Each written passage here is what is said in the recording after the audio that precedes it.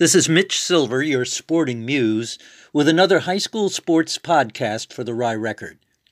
Saturday, I was standing on the Rye High sidelines moments after Michael Traynor's 2 goals led the Garnets to a scintillating 3-1 victory over a tough Yorktown team. Michael and his father, Sean, joined me for a little soccer talk.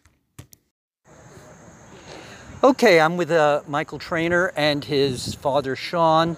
We've just seen Rye High play one of the terrific first halves and certainly whole games against a tough Yorktown team. You won 3-1.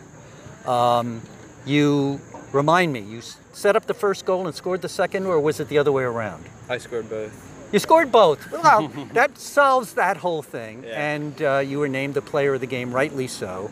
But there were a lot of candidates to be player of the game, both on attack and defense. You're sort of now playing up front and running like crazy. And it was a hot day today. It's Saturday.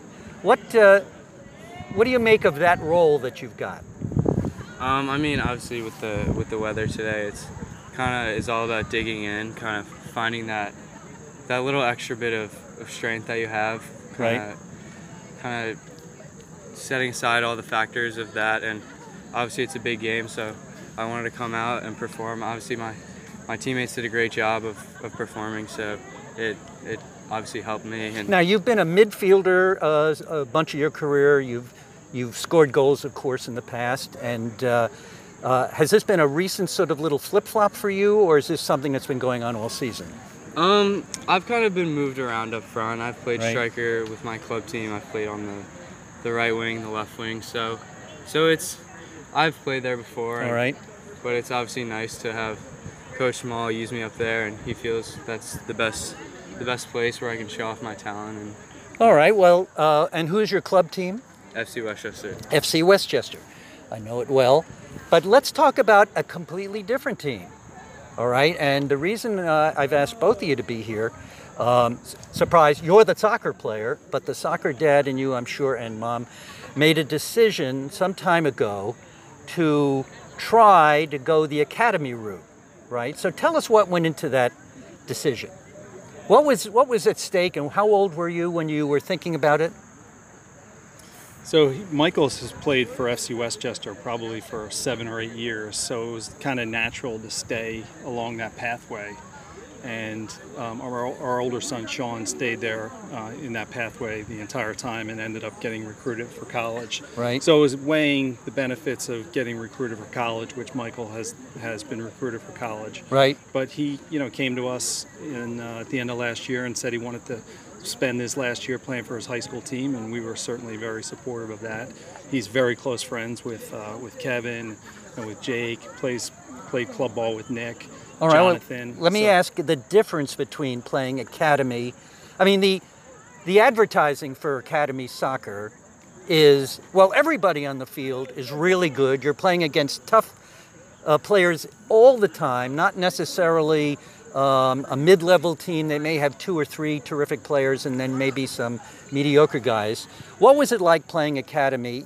Let's compare it to what you just had, the game you just played today. What would you say the difference in the games were?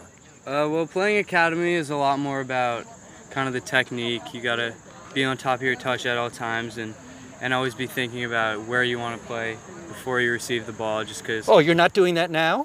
No, is that what you're saying? I am, but some of the defenders in the academy system are very smart and will try to make a step on your next move. Right, so they're anticipating you maybe more than every public high school defender might be doing. Yeah. Is that fair? Yeah. Okay, so you've been recruited, you said, for college. Where are you thinking of going, and what are you thinking of studying? Well, I'm looking at schools in the NESCAC. My brother actually plays at Tufts. So kind of going in that league and matching up against him. Would you even go? Oh, matching up against him. So you're not thinking of going to Tufts yourself? No. Okay. Yeah. Sorry, Tufts. To matching up against him, that'll be a fun game. What would you be studying? Most likely economics or finance something around that region. It sounds like the Rye major, I have to tell you. Everybody I interview wants to go to business or economics. I wonder why.